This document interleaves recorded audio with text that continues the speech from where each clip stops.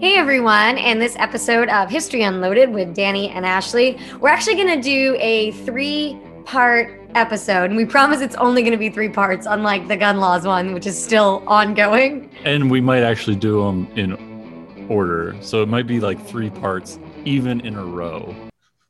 Maybe. We'll see. We'll see what happens. But we're also going to continue our kind of series that we are creating on the fly about the Winchester Collection's 150th anniversary. So these three episodes are going to be about Winchester as the gun industry's Pac-Man. And what does that mean, Danny? Well, I mean, obviously Pac-Man is known for eating ghosts. And Winchester... But they don't eat the ghosts. They eat the little thingies. The ghost kills them. Oh yeah. Okay. The ghost is part 3. Played Pac-Man. The ghost is part 3, Danny. Off to a great start on this one. Yeah, like Pac-Man's known for eating things up, and Winchester pretty much bought out every company it could get its hands on for a certain stretch, and then itself was eaten by a ghost. To keep with the Pac-Man. Does the ghost eat Pac-Man, or does the ghost just like traumatize it? Like I can't kills remember. It when it makes contact. Our listeners are going to be horrified at our Pac-Man. Oh my God. Is that like when we get to that part, it's around the time of Sarah Winchester's story? Did we just make an amazing connection that we didn't even think about? I think it's amazing in our own minds.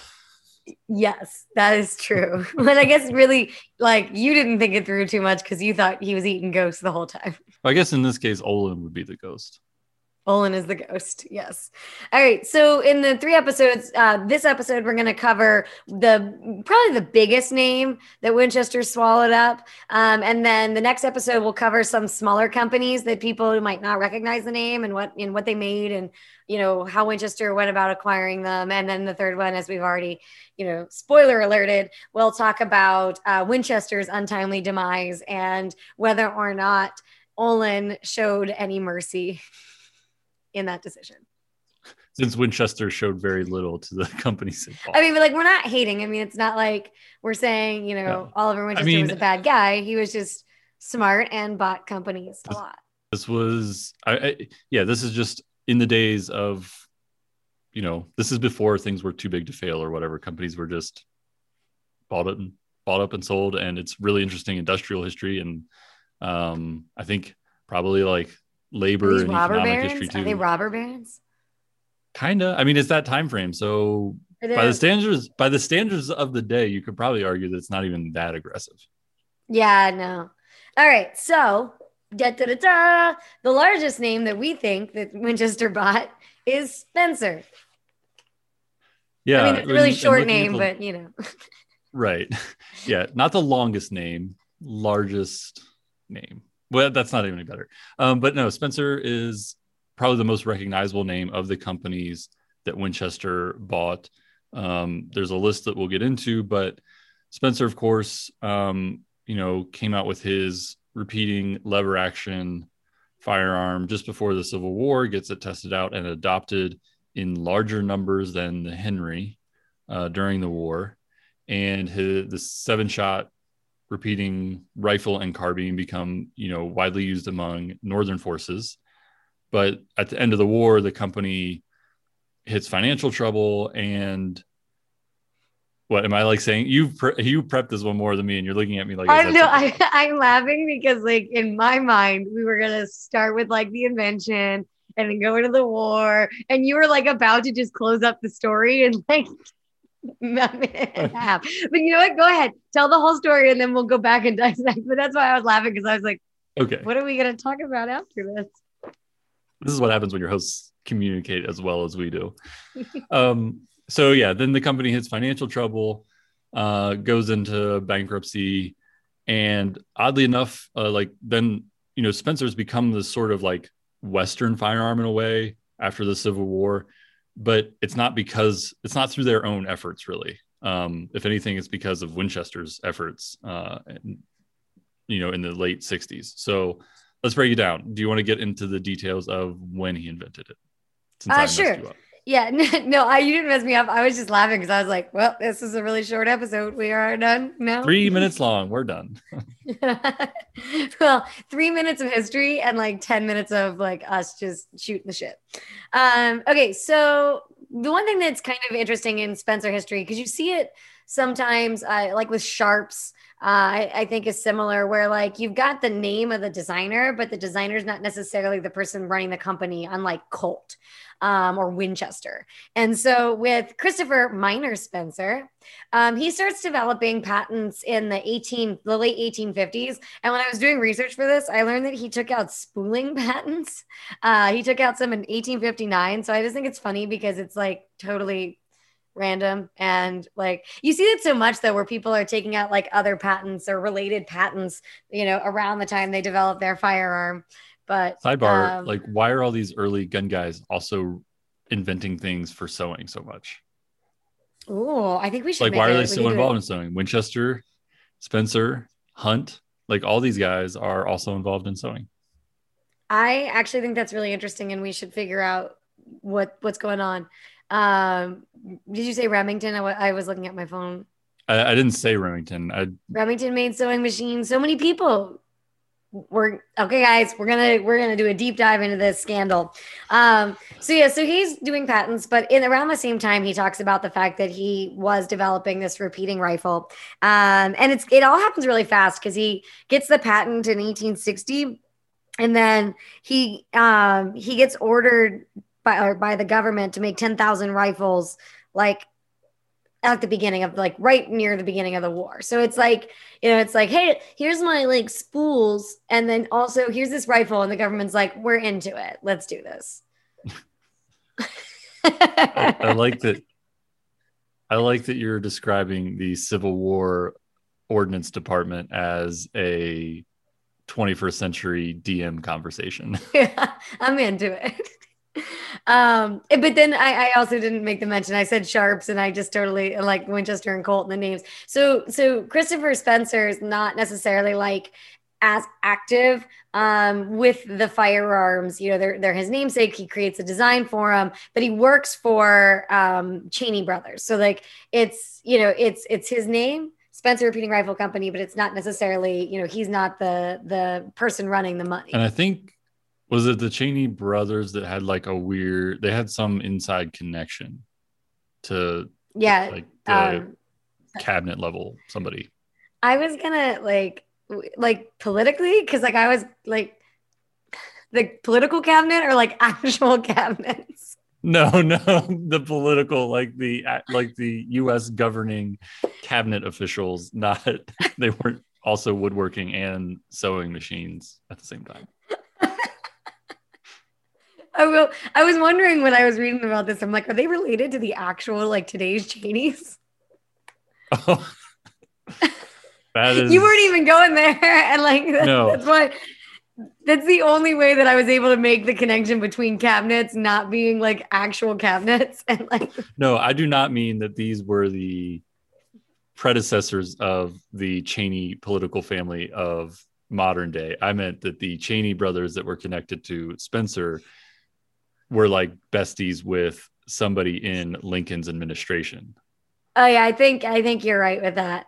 But yeah, so they get started. It's not, Christopher Spencer running Spencer, like it's Oliver Winchester running Winchester. But it is his patents, it is his designs. And so you want to take it with the military stuff, Danny? Yeah, so they, whether through political clout or just having a good design, the gun's adopted and is used throughout the Civil War. I think it takes a little while for production to get anywhere. And this is another sidebar, but in like armchair histories of the Civil War, there's always this question of like, oh, if that darn old Ripley had just been more favorable to repeaters. And that's true to an extent, but like it took them a long time to actually be able to produce the numbers that the Union government needed. So even if everybody had been on board with like, yeah, we're going to give every soldier a Spencer to start the war, it would have taken a while. As it was, it still took, I think, till about 1863 that the guns were fielded in any numbers. And by then, sorry, real quick interjection. The deal that was struck with the Cheneys and sorry, it's never not you're funny. never going to forget it now, are you? The Cheneys and Spencer was that initially under the first contract that he'd get $1 per gun. But by 1863, I think it was dropped to 50 cents a gun. So like just as it was taken off, they were like, can't.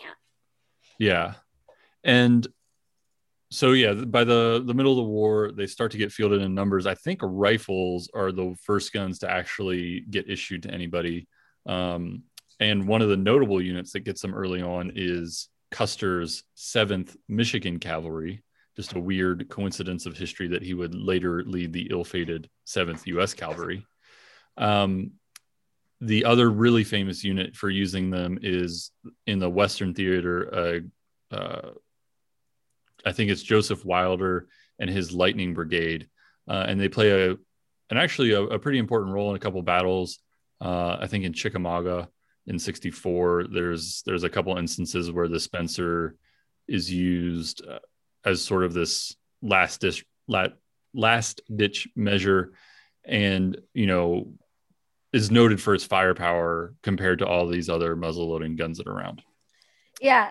I also think there's a case to be made because the Spencer is, I want to say the low estimates on numbers sold in the war are about 90,000. I think the high estimates are somewhere over 100,000. This is compared to the Henry rifle, which maybe had 10 to 12,000 produced during the war years. And of those 1,700 were government contracts. The rest would have been private purchase. And so you get into this famous expression that's supposedly about the Henry, that damn Yankee rifle you load on Sunday and shoot all week. But the Henry is not conveniently loaded for one cartridge for every day of the week. And it would have been much less common to encounter on the battlefield. And that Henry quote is attributed to like 5 or 6 different places that you can find. So I've always kind of wondered, and this is total, I just complained about armchair history, but this is total armchair speculation. Could that quote really just have been about repeaters in general, and the likely fact that most, Confederate POWs that would have like talked to a Union soldier after battle probably would have encountered a Spencer, not a Henry. Anywho, conspiracy theory brought by Dan's conspiracy corner again. Yeah. Although that's it, I never thought about it like that. That's actually kind of interesting. And then I was reading something in terms of Spencer's ability to deliver to the government contracts, that they were like really late a lot on delivering their contracts. And so when they look at, I guess after, let me see if I can remember this, like there's a very good reference of like all of the royalty checks that Spencer got. And so like you're able to actually do, and they document, is this, private citizenship or is this, government citizenship? And I guess if you review those, which I have not, but someone in the American Society of Arms Collectors has, I guess if you review that, the numbers of actual ones that were bought by private citizens during the war is relatively low in comparison to what people think. But I just thought that was an interesting thing that I found. I was like, man, what a weird place to find something, There's also a really weird source like that for Henrys in the Civil War, because like the actual production numbers aren't known, but there are some tax documents out there. Like, so New Haven Arms had to file their taxes and they had to like report, where we made this much in sales, and then you have to sort of speculate down, like, how many guns does that mean? But yeah, it's like this weird comparing what everybody says they sold versus what did they actually report when they were legally obligated to. Yeah. That's, but yeah, so the Spencer becomes widely issued with this in the Civil War. It's most commonly issued in carbine form. There's an 1865 variant. So obviously that variant doesn't see a lot of use. But then at the end of the war, like many of these companies, they hit trouble. And yet another sidebar, what's with all these companies being late all the time? Like, we need, like, the next time you're late for work, like, just tell your boss, at least I wasn't 2 years late, like Winchester was consistently on government contracts. You mean like Danny, you this morning? I had pancake-related business to attend to. I was late too, but I had to go to the gas station, so. It's fine. Far more exciting. We're fine. We're really good at We're really good at our jobs. So moving forward, so we've covered the Spencer, like what, oh, we actually never really covered what it is. Like you said, lever Oh yeah, action, we've but talked like, about it. Yeah, we should probably say what this thing that we're talking about is. I know. So like if you're someone that's listening that doesn't know a lot about guns, like now, 10 to 15 minutes into it, let's explain what the hell we're talking about. Do you want to So do the the gun Spencer, or do you want me to? sure, I'll do the gun, and then you can like, if you want to talk about like, I'm always kind of shitty with the ammunition. Do you know about the Okay. ammunition? We didn't cover. Okay. So the Spencer repeating rifle, Danny already explained. It's a repeating lever action magazine fed firearm, but it's very different than like what you would, think of with a Winchester or a Henry, and we're the Henrys that's contemporary. So the Spencer is a manually cocked firearm. So, in order to work it, if you think about like a Winchester lever action or lever actions today, when you move the lever, it cocks the hammer back and does all the other components. With the Spencer, you actually have to manually cock the hammer back in order to get it to fire. But the Spencer, if you look at the trigger, Danny looks like I just had a thought since you work on revolvers a lot. It's the Henry's a double action lever and the Spencer's a single action lever. Ooh, you are correct. Golf claps. I'm so proud of myself. So you cock the hammer back, but there is a lever on the Spencer, but it looks more just like a fancy trigger guard. But it basically drops down. You can load the ammunition into it. You've got a magazine for that, but the magazine's the other component of it. That's different. So when you think about like a Winchester, the magazine is underneath the barrel. The Spencer, it's in the buttstock, and it's actually removable. And Danny, you can talk about this a little bit more because I know you know about it. That there were like speed loading mags for Spencers as well. So like you could just walk around with a bunch of really cool tube mags like hanging off your pants so that like if you were out, you could, turn it out of the buttstock and pull it out or push the little button and pull it out and, shove another one into it. It's just like basically like modern guns. Actually, it's not that far out because it's like instead of a pistol grip, it's the like buttstock and you're just like so that's basically the Spencer is different in the lever action technology and the fact that you have to manually cock the hammer and that the magazine is in the butt. Yeah, and those are the two big differences. And I think manually cocking the hammer is a little bit slower. And for people that shoot these things, most report that the Spencer action is not quite as smooth as a Henry lever. But then it does have that advantage where you can get sort of detachable magazines almost. Although I don't know if you could argue you'd be cool carrying around like a set of Blakesley tubes because they came in this like special pouch that could hold preloaded Spencer magazine tubes. And then you could essentially just speed load your Spencer. But it's this great big like leather pouch. And it's giving me, this is not an apt comparison, but it's like the cell phone holder belt holder of the Civil War, in my opinion. Like there's no way you can look cool carrying it. It's very cool, but fashion wise, not cool at all. So I'd like to just take a moment to dissect that comparison because it's not that it is comparable by actual function because today there exists belts you can hook your mags on. You were comparing it by level of coolness and basically saying that someone with a cell phone holster is a loser. Look, I feel like words are being put in my mouth here. Although it would all, there's also something to be said that like modern mag holders aren't that cool, like fashion wise. They're mostly, I don't know.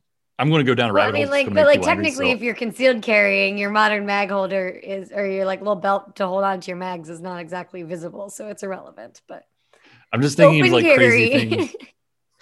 Open carry phone holsters. I'm just thinking of like the weird things I've seen at like 3-gun comps where people come up with all sorts of ways to carry their ammo. Anyways.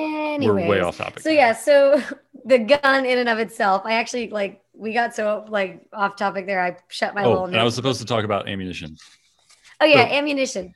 The other advantage that the Spencer had over most of its contemporaries, but not necessarily the Henry, was that it used metallic cartridges. So they're water resistant. They are rimfire cartridges, and the initial one is 5656 Spencer. and there ends up being 3 different Spencer cartridges. There's 5652 and 5650. And most 19th century cartridge designations that you see when there's a number and a dash, it means the diameter of the bullet and then the powder charge in grains. So 4570 is a great example of this. It's 45 caliber bullet over 70 grains of powder. For the Spencer, it's a different system where it is the diameter of the rim at the base and the diameter of the rim at the neck. So 56, and I always mess up like the order too, because it's kind of backwards, but essentially the rim diameter is first and the neck diameter is second. And I think over time they shrunk the neck diameter, although there are also some interchangeability in these cartridges. So they're very weird, but they're metallic 56 caliber rimfire cartridges. Sometimes you just randomly know about the weirdest shit, Danny. I mean, like I do too, but like that was so much more detailed than I was expecting from you. You're welcome. Moving on. Let's get away from this nerd. Yeah, check out this loser who's hating on people with cell phone holsters as being losers. But as I talk about the differences in 3 types neck of Spencer diameter. cartridge. But yeah, so now let's move on and kind of wrap up with, okay, so what happens here? So then the Civil War happens. That's what happens.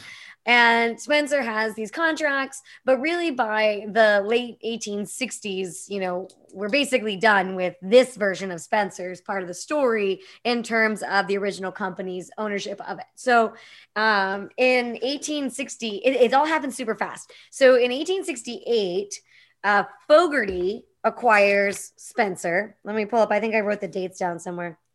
So August 6th, 1868. Fogarty, I lied to you. December 1868, that's when Fogarty acquires Spencer.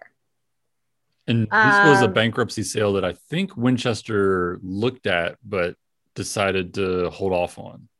And they didn't hold off very long. Yeah, and then they didn't hold off very long. It was weird. Because August 6th, 1869, that was when, so basically December 1868, Spencer becomes a part of Fogarty, which is a gun company, and we'll talk about that in the next episode a little bit. And then by August of 1869, Winchester acquires the assets of Fogarty. And I also think it's really interesting because I was reading that they acquire the assets of Fogarty, but that I think it was Cheney never didn't sell the patents to Fogarty. They sold them directly to Winchester. Yeah, there was something weird that happened with the patent in this time frame, and it seems like Winchester had an idea that, all right, these assets are all for sale. They're a little too high. We think the people that are probably going to buy them are also themselves not going to. It seems like a play where Winchester's like, these are going to come up. Like he had a hint that these were going to come up again relatively soon, and held off and got them for cheaper in the end. Yeah. Go Winchester. Is that the end of our no so Winchester acquires the company. I didn't know if you wanted to mention it all since you mentioned it earlier. And I honestly don't really know a ton about the marketing of Spencer's by Winchester. Did you want to talk about that? Yeah. Like what Winchester did with it? Yeah, so when Winchester buys all this stuff out, they have assets from Fogarty and from Spencer, and they have machinery, they have leftover guns. Or do they? I read in one of the articles, it was like, did they get the machinery ? And I was like, I don't know. Right. And I mean, it legitimately gets hard to track all this stuff. And there's a couple different versions of the stories. But trying to sum it up is Winchester gets the leftover assets. And at least part of those assets are some number of Spencer rifles and carbines. Of course, there's value in having these guns. And Winchester's not opposed to making a quick buck, even if it is selling technically not their own product. So they market a bunch of the rifles, and I think some are sold domestically, but at least a chunk of them end up going to France because France is buying up. Like there's a war threat, and then the Franco-Prussian War breaks out, and so France buys up a ton of guns. Among those are Spencer's, and I think part of that deal is brokered through Remington. in this weird swirl of just company names selling defunct companies' guns to a country at war who's willing to buy defunct things. Which is also interesting because about 100 years before, France had sold all of its old musket parts and like cleaned out its inventories to the US. So turnabout's fair play, I guess. True. But we won't talk about like the other part of that where, you know, France is probably still mad at us about their whole like revolution and stuff. Yeah. I mean, and we were just like, no. It's complicated. And so Winchester acquires Spencer Repeating Rifle Company through Fogarty. But then it's not the end of Christopher Spencer's career. And it's not the end of the Spencer, a gun company being named Spencer, because he ultimately partners up with Roper. Like, I can't remember his first name for some reason right now because all I can think about is Three's Company and Mr. Roper, like every time. So Mr. Roper.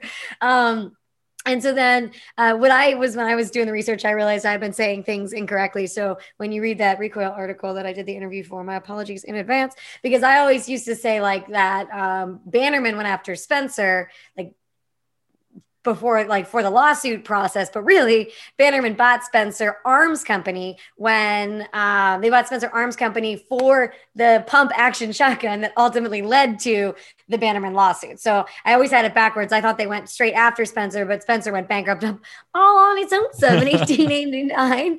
Spencer Arms Company went bankrupt all on its own in 1889, and Bannerman bought it in 1890. And then Bannerman got all uppity in his britches, which actually I didn't really know a lot of the Bannerman, like its own personal history, but like they took it too, you know? So like they got really uppity in their britches, which is not an expression, but I'm just doubling down on it.